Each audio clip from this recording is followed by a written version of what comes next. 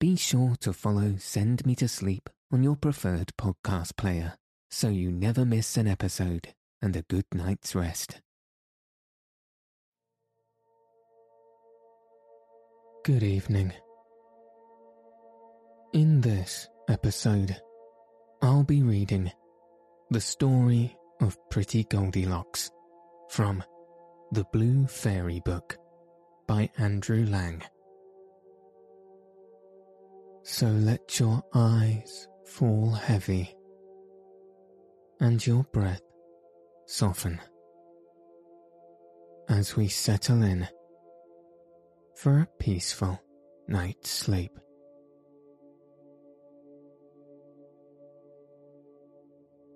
Once upon a time, there was a princess who was the prettiest creature in all the world.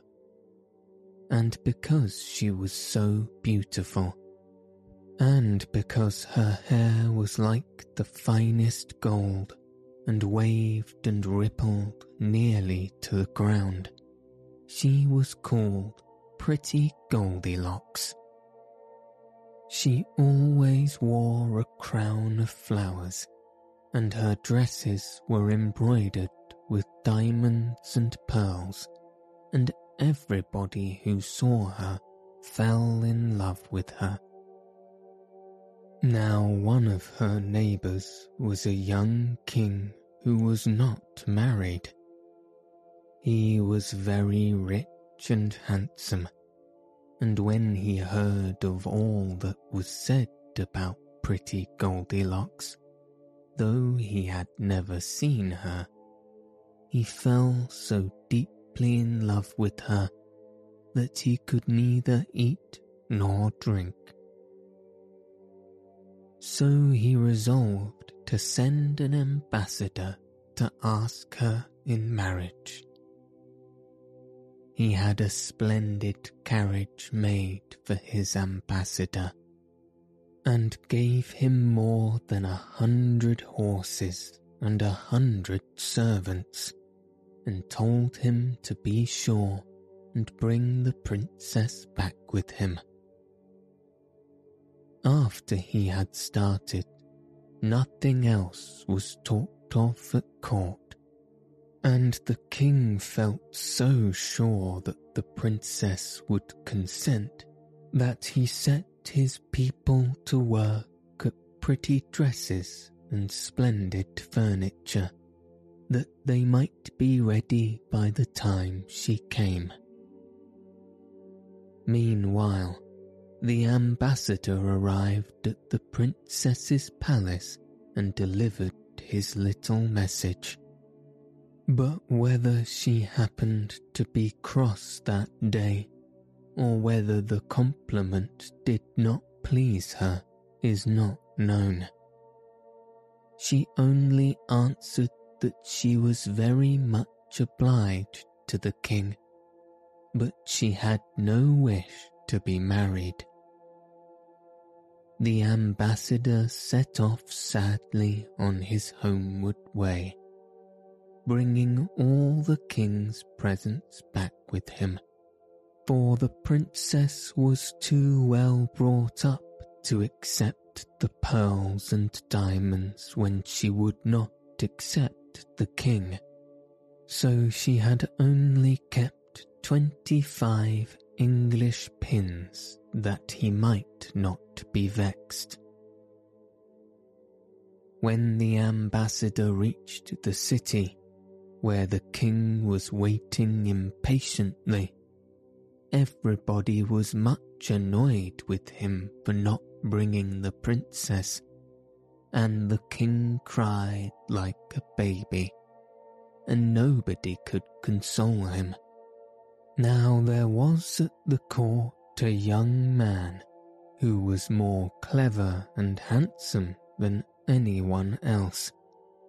He was called Charming, and everyone loved him, excepting a few envious people who were angry at his being the king's favourite and knowing all the state secrets.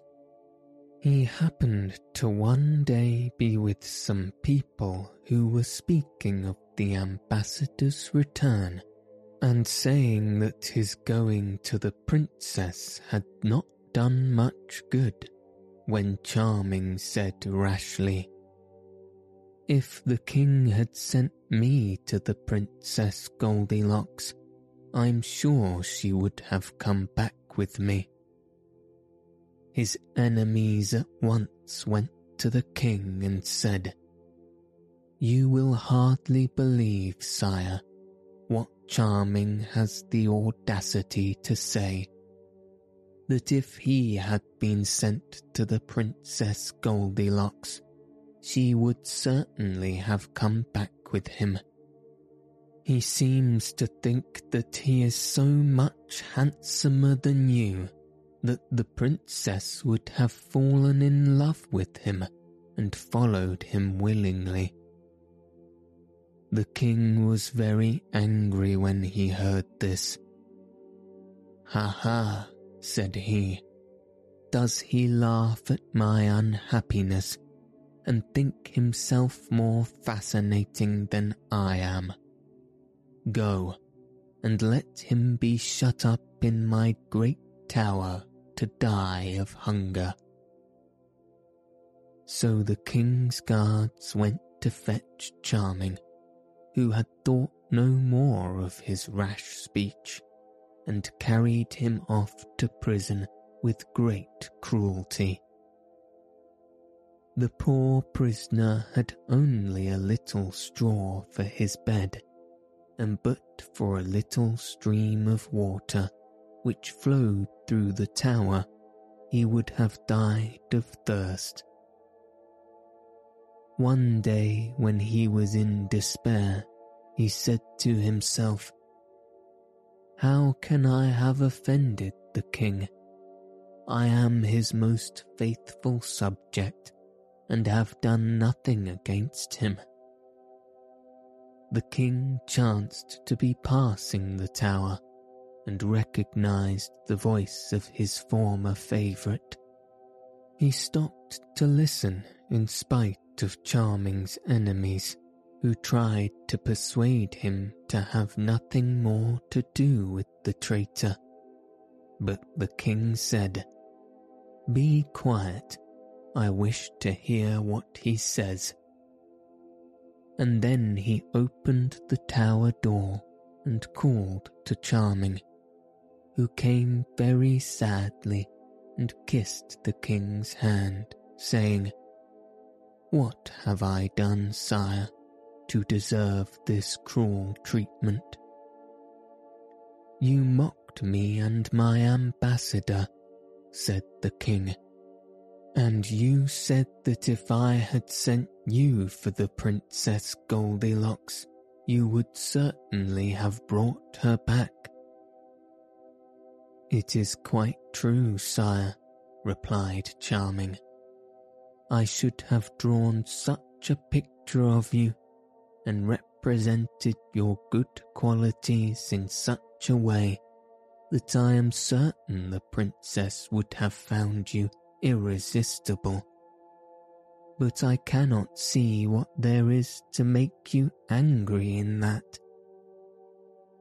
The king could not see any cause for anger either when the matter was presented to him in this light, and he began to frown very fiercely at the courtiers who had so misrepresented his favourite. So he took Charming back to the palace with him, and after seeing that he had a very good supper, he said to him, "You know that I love pretty Goldilocks as much as ever. Her refusal has not made any difference to me, but I don't know how to make her change her mind. I really should like to send you to see if you can persuade her to marry me." Charming replied that he was perfectly willing to go, and would set out the very next day. "But you must wait till I can get you a grand escort," said the king. But Charming said that he only wanted a good horse to ride, and the king, who was delighted at his being ready to start so promptly, gave him letters to the princess and bade him good speed. It was a Monday morning that he set out all alone upon his errand, thinking of nothing but how he could persuade the Princess Goldilocks to marry the king. He had a writing book in his pocket, and whenever any happy thought struck him, he dismounted from his horse and sat down under the tree to put it into the harangue which he was preparing for the princess before he forgot it.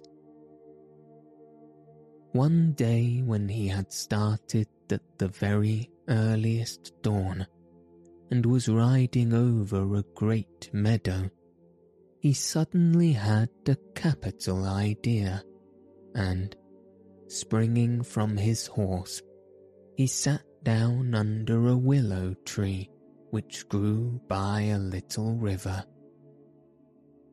When he had written it down, he was looking round him, pleased to find himself in such a pretty place, when all at once he saw a great golden carp lying gasping and exhausted upon the grass.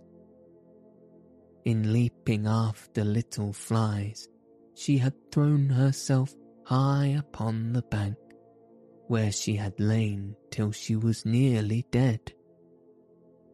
Charming had pity on her, and, though he couldn't help think that she would have been very nice for dinner, he picked her up gently and put her back into the water. As soon as Dame Carp felt the refreshing coolness of the water, she sank down joyfully to the bottom of the river. Then, swimming up to the bank quite boldly, she said, "I thank you, Charming, for the kindness you have done me. You have saved my life. One day I will repay you." So saying, she sank down into the water again, leaving Charming greatly astonished at her politeness. Another day, as he journeyed on, he saw a raven in great distress. The poor bird was closely pursued by an eagle, which would soon have eaten it up, had not Charming quickly fitted an arrow to his bow and shot the eagle dead. The raven perched upon a tree very joyfully. "Charming," said he, "it was very generous of you to rescue a poor raven. I am not ungrateful. Some day I will repay you." Charming thought it was very nice of the raven to say so, and went on his way. Before the sun rose, he found himself in a thick wood where it was too dark for him to see his path, and here he heard an owl crying as if it were in despair. "Hark," said he, "that must be an owl in great trouble. I am sure it has gone into a snare." And he began to hunt about, and presently found a great net which some bird catchers had spread the night before. What a pity it is that men do nothing but torment and persecute poor creatures which never do them any harm, said he, and he took out his knife and cut the cord of the net, and the owl flitted away into the darkness. But then turning, with one flicker of her wing, she came back to Charming and said, "It does not need many words to tell you how great a service you've done me. I was caught. In a few minutes the fowlers would have been here. Without your help, I should have been killed. I am grateful, and one day I will repay you." These 3 adventures were the only ones of any consequence that befell Charming upon his journey, and he made all the haste he could to reach the palace of the Princess Goldilocks. When he arrived, he thought everything he saw delightful and magnificent. Diamonds were as plentiful as pebbles, and the gold and silver, the beautiful dresses, the sweet meats and pretty things that were everywhere quite amazed him. He thought to himself, "If the princess consents to leave all this and come with me to marry the king, he may think himself lucky." Then he dressed himself carefully in rich brocade, with scarlet and white plumes, and threw a splendid embroidered scarf over his shoulder, and, looking as gay and as graceful as possible, he presented himself at the door of the palace, carrying in his arm a tiny pretty dog which he had brought on the way. The guards saluted him respectfully, and a messenger was sent to the princess to announce the arrival of Charming as ambassador of her neighbour the king. "Charming," said the princess, "the name promises well. I have no doubt that he is good-looking and fascinates everybody." "Indeed he does, madam," said all her maids of honour in one breath.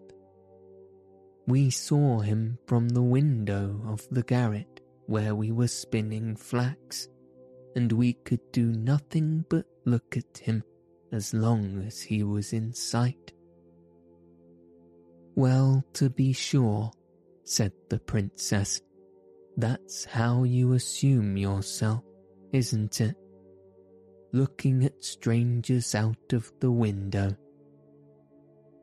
Be quick and give me my blue satin embroidered dress, and comb my golden hair. Let somebody make me fresh garlands of flowers, and give me my high-heeled shoes and my fan, and tell them to sweep my great hall and my throne, for I want everyone to say that I am really pretty Goldilocks." You can imagine how all her maids scurried this way and that to make the princess ready, and how in their haste they knocked their heads together and hindered each other, till she thought they would never have done. However, at last they led her into the gallery of mirrors that she might assure herself that nothing was lacking in her appearance. And then she mounted her throne of gold, ebony and ivory, while her ladies took their guitars and began to sing softly. Then Charming was led in, and was so struck with astonishment and admiration that at first not a word could he say. He presently took courage and delivered his harangue, bravely ending by begging the princess to spare him the disappointment of going back without her. "Sir Charming," answered she, "all the reasons you have given me are very good ones, and I assure you that I should have more pleasure in obliging you than anyone else.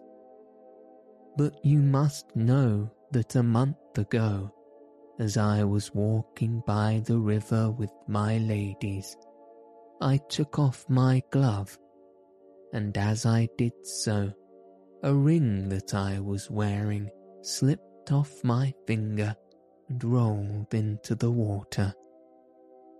As I valued it more than my kingdom, you may imagine how vexed I was at losing it, and I vowed to never listen to any proposal of marriage unless the ambassador first brought me back my ring.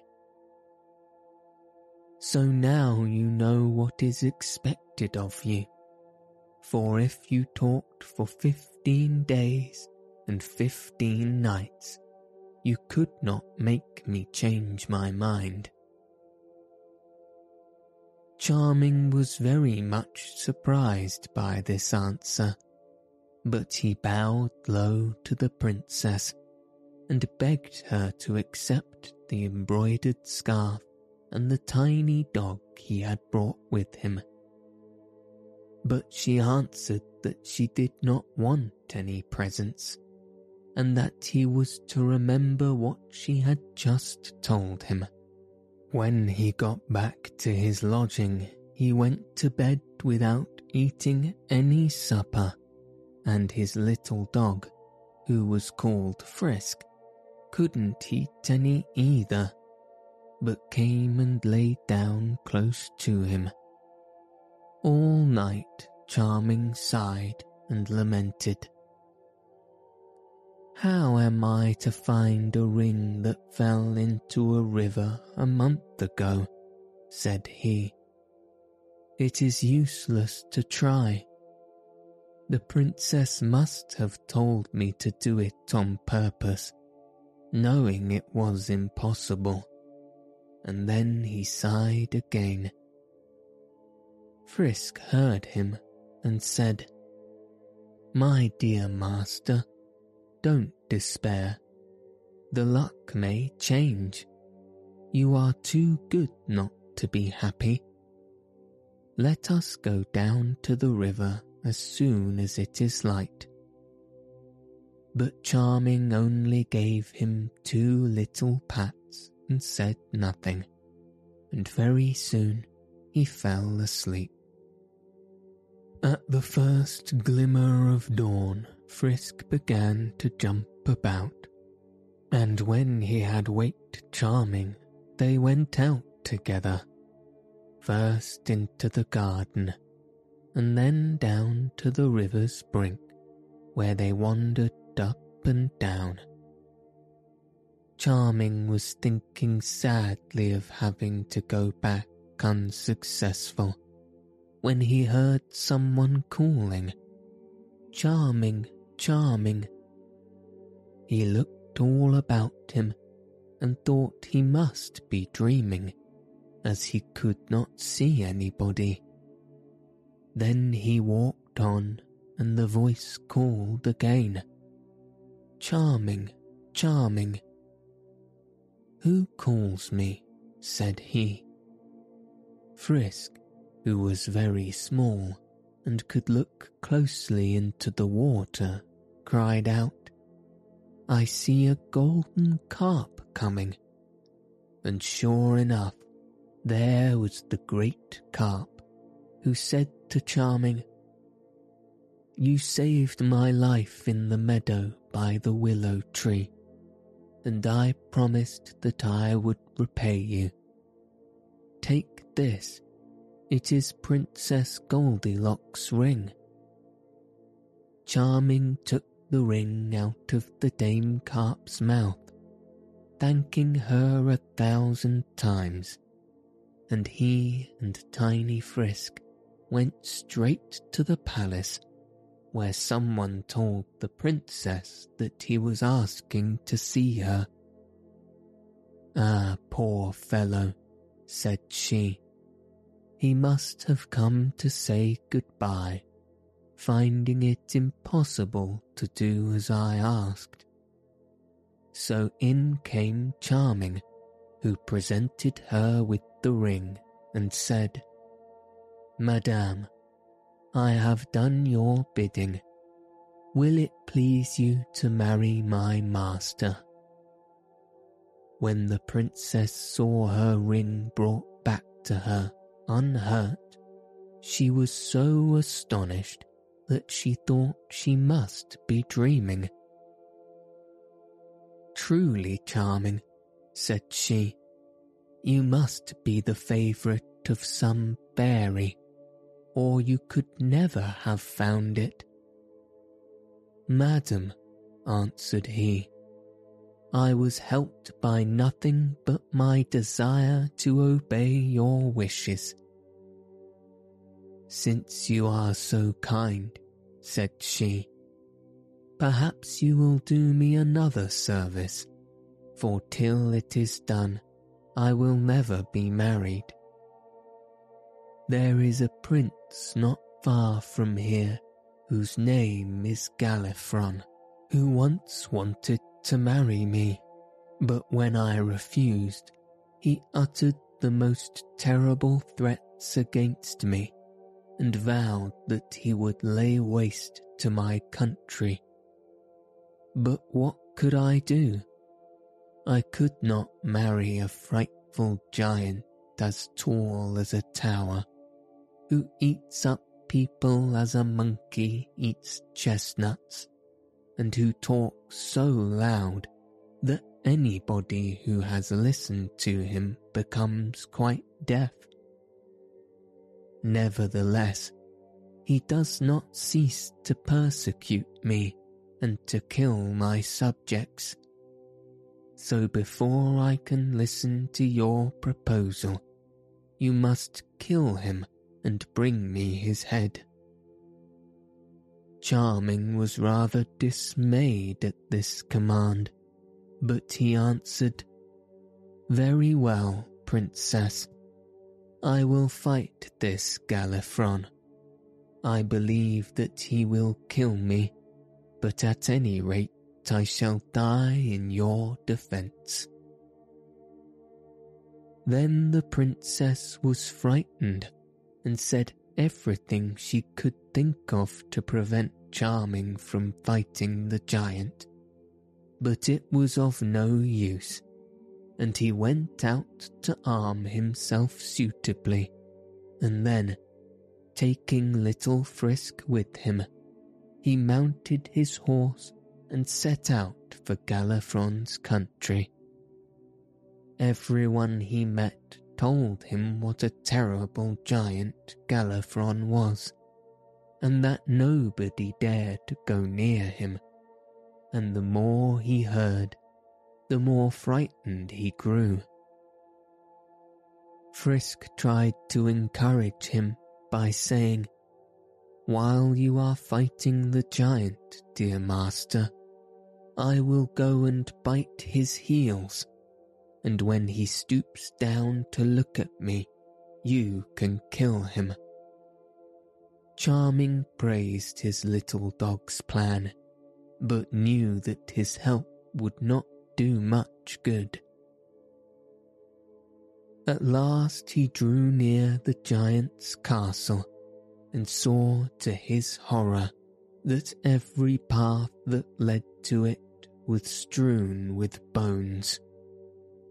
Before long, he saw Galifron coming.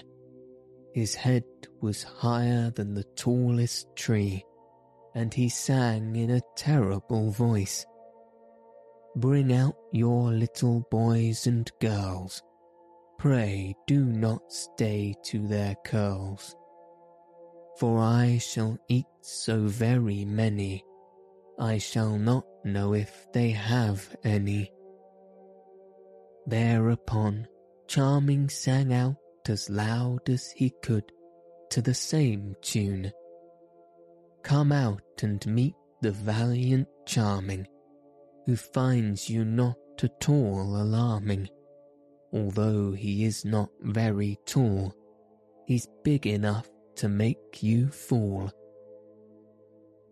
The rhymes were not very correct, but you see he had made them up so quickly that it is a miracle that they were not worse, especially as he was horribly frightened all the time. When Gallifron heard these words, he looked all about him and saw Charming standing, sword in hand. This put the giant into a terrible rage, and he aimed a blow at Charming with his huge iron club, which would have certainly killed him if it had reached him.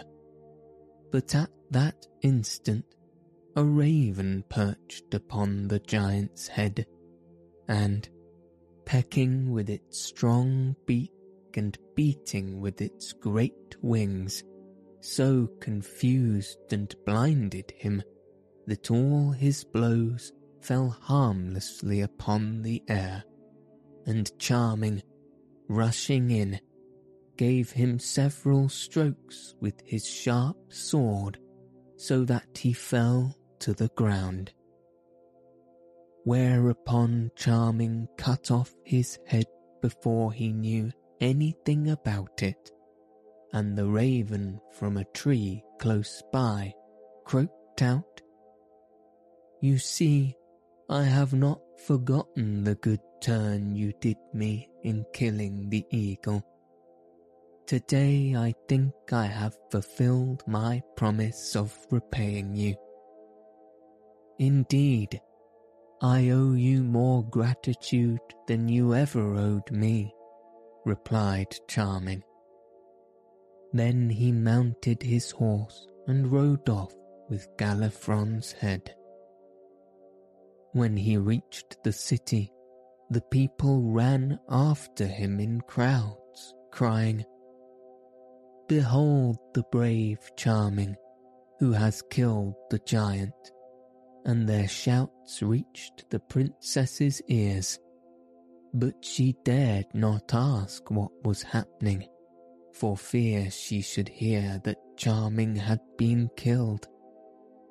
But very soon he arrived at the palace with the giant's head, of which she was still terrified, though it could no longer do her any harm. "Princess," said Charming, "I have killed your enemy. I hope you will now consent to marry the king, my master." "Oh dear, no," said the princess. "Not until you have brought me some water from the gloomy cavern. Not far from here is a deep cave, the entrance to which is guarded by 2 dragons with fiery eyes, who will not allow anyone to pass them. When you get into the cavern, you will find an immense hole, which you must go down, and in it is full of toads and snakes. At the bottom of this hole there is another little cavern, in which rises the fountain of health and beauty. It is some of this water that I really must have. Everything it touches becomes wonderful. The beautiful things will always remain beautiful. The ugly things become lovely. If one is young, one never grows old, and if one is old, one becomes young. You see, Charming, I could not leave my kingdom without taking some of it with me." "Princess," said he, "you at least can never need this water, but I am an unhappy ambassador whose death you desire. Where you send me, I will go, though I know I shall never return." And as the Princess Goldilocks showed no sign of relenting, he started with his little dog for the gloomy cavern. Everyone he met on the way said, "What a pity that a handsome young man should throw his life away so carelessly. He is going to the cavern alone, though if he had 100 men with him, he could not succeed. Why does the princess ask impossibilities?" Charming said nothing, but he was very sad. When he was near the top of a hill, he dismounted to let his horse graze, while Frisk amused himself by chasing flies. Charming knew he could not be far from the gloomy cavern, and on looking about him, he saw a black, hideous rock from which came thick smoke, followed in a moment by one of the dragons, with fire blazing from his mouth and eyes. His body was yellow and green, and his claws scarlet, and his tail was so long that it lay in 100 coils. Frisk was so terrified at the sight of it that he did not know where to hide. Charming, quite determined to get the water or die, now drew his sword and, taking the crystal flask which pretty Goldilocks had given him to fill, said to Frisk, "I feel sure that I shall never come back from this expedition. When I am dead, go to the princess and tell her that her errand has cost me my life. Then find the king, my master, and relate all my adventures to him." As he spoke, he heard a voice calling, "Charming, Charming." "Who calls me?" said he. Then he saw an owl sitting in a hollow tree, who said to him, "You saved my life when I was caught in the net. Now I can repay you. Trust me with the flask, for I know all the ways of the gloomy cavern, and can fill it from the fountain of beauty." Charming was only too glad to give her the flask, and she flitted into the cavern quite unnoticed by the dragon, and after some time returned with the flask, filled to the very brim with sparkling water. Charming thanked her with all his heart and joyfully hastened back to the town. He went straight to the palace and gave the flask to the princess, who had no further objection to make. So she thanked Charming and ordered that the preparations should be made for her departure, and they soon set out together. The princess found Charming such an agreeable companion that she sometimes said to him, "Why didn't we stay where we were? I could have made you king, and we should have been so happy." But Charming only answered, "I could not have done anything that would have vexed my master so much, even for a kingdom or to please you, though I think you are as beautiful as the sun." At last they reached the king's great city, and he came out to meet the princess, bringing magnificent presents. And the marriage was celebrated with great rejoicing. But Goldilocks was so fond of Charming that she could not be happy unless he was near her, and she was always singing his praises.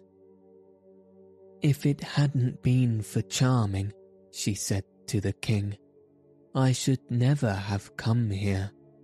You ought to be very obliged to him, for he did the most impossible things and got me water from the fountain of beauty, so I can never grow old and shall get prettier every year."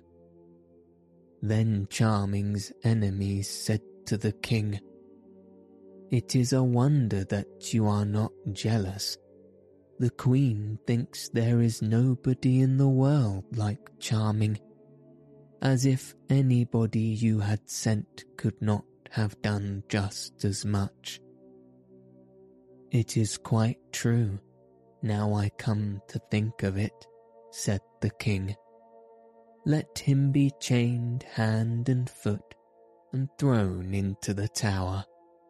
So they took Charming, and as a reward of having served the king so faithfully, he was shut up in the tower, where he only saw the jailer, who brought him a piece of black bread and a pitcher of water every day.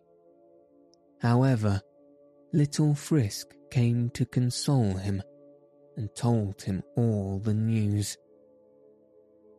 When pretty Goldilocks heard what had happened, she threw herself at the king's feet and begged him to set Charming free. But the more she cried, the more angry he was, and at last she saw that it was useless to say any more. But it made her very sad.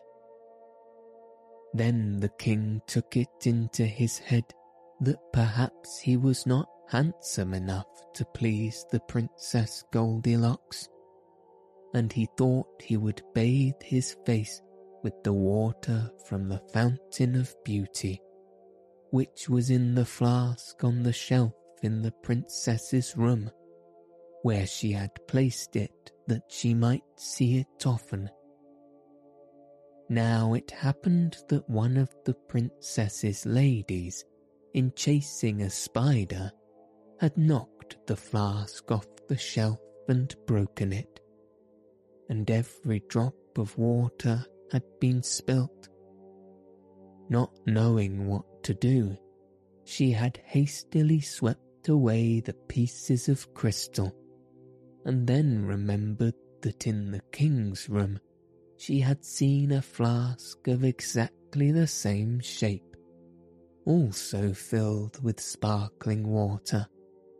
So, without saying a word, she fetched it and stood it upon the queen's shelf. Now the water in this flask was what was used in the kingdom for getting rid of troublesome people. Instead of having their heads cut off in the usual way, their faces were bathed with the water, and they instantly fell asleep and never woke up again. So, when the king, thinking to improve his beauty, took the flask and sprinkled the water upon his face, he fell asleep, and nobody could wake him. Little Frisk was the first to hear the news, and he ran to tell Charming, who sent him to beg the princess not to forget the poor prisoner. All the palace was in confusion on account of the king's death, but tiny Frisk made his way through the crowd to the princess's side and said, "Madame, do not forget poor Charming." Then she remembered all he had done for her, and without saying a word to anyone, went straight to the tower, and with her own hands took off Charming's chains. Then putting a golden crown upon his head and the royal mantle upon his shoulders, she said, "Come, faithful Charming, I make you king, and will take you for my husband." Charming, once more free and happy, fell at her feet and thanked her for her generous words. Everyone was delighted that he should be king, and the wedding, which took place at once, was the prettiest that can be imagined, and Prince Charming and Princess Goldilocks lived happily ever after.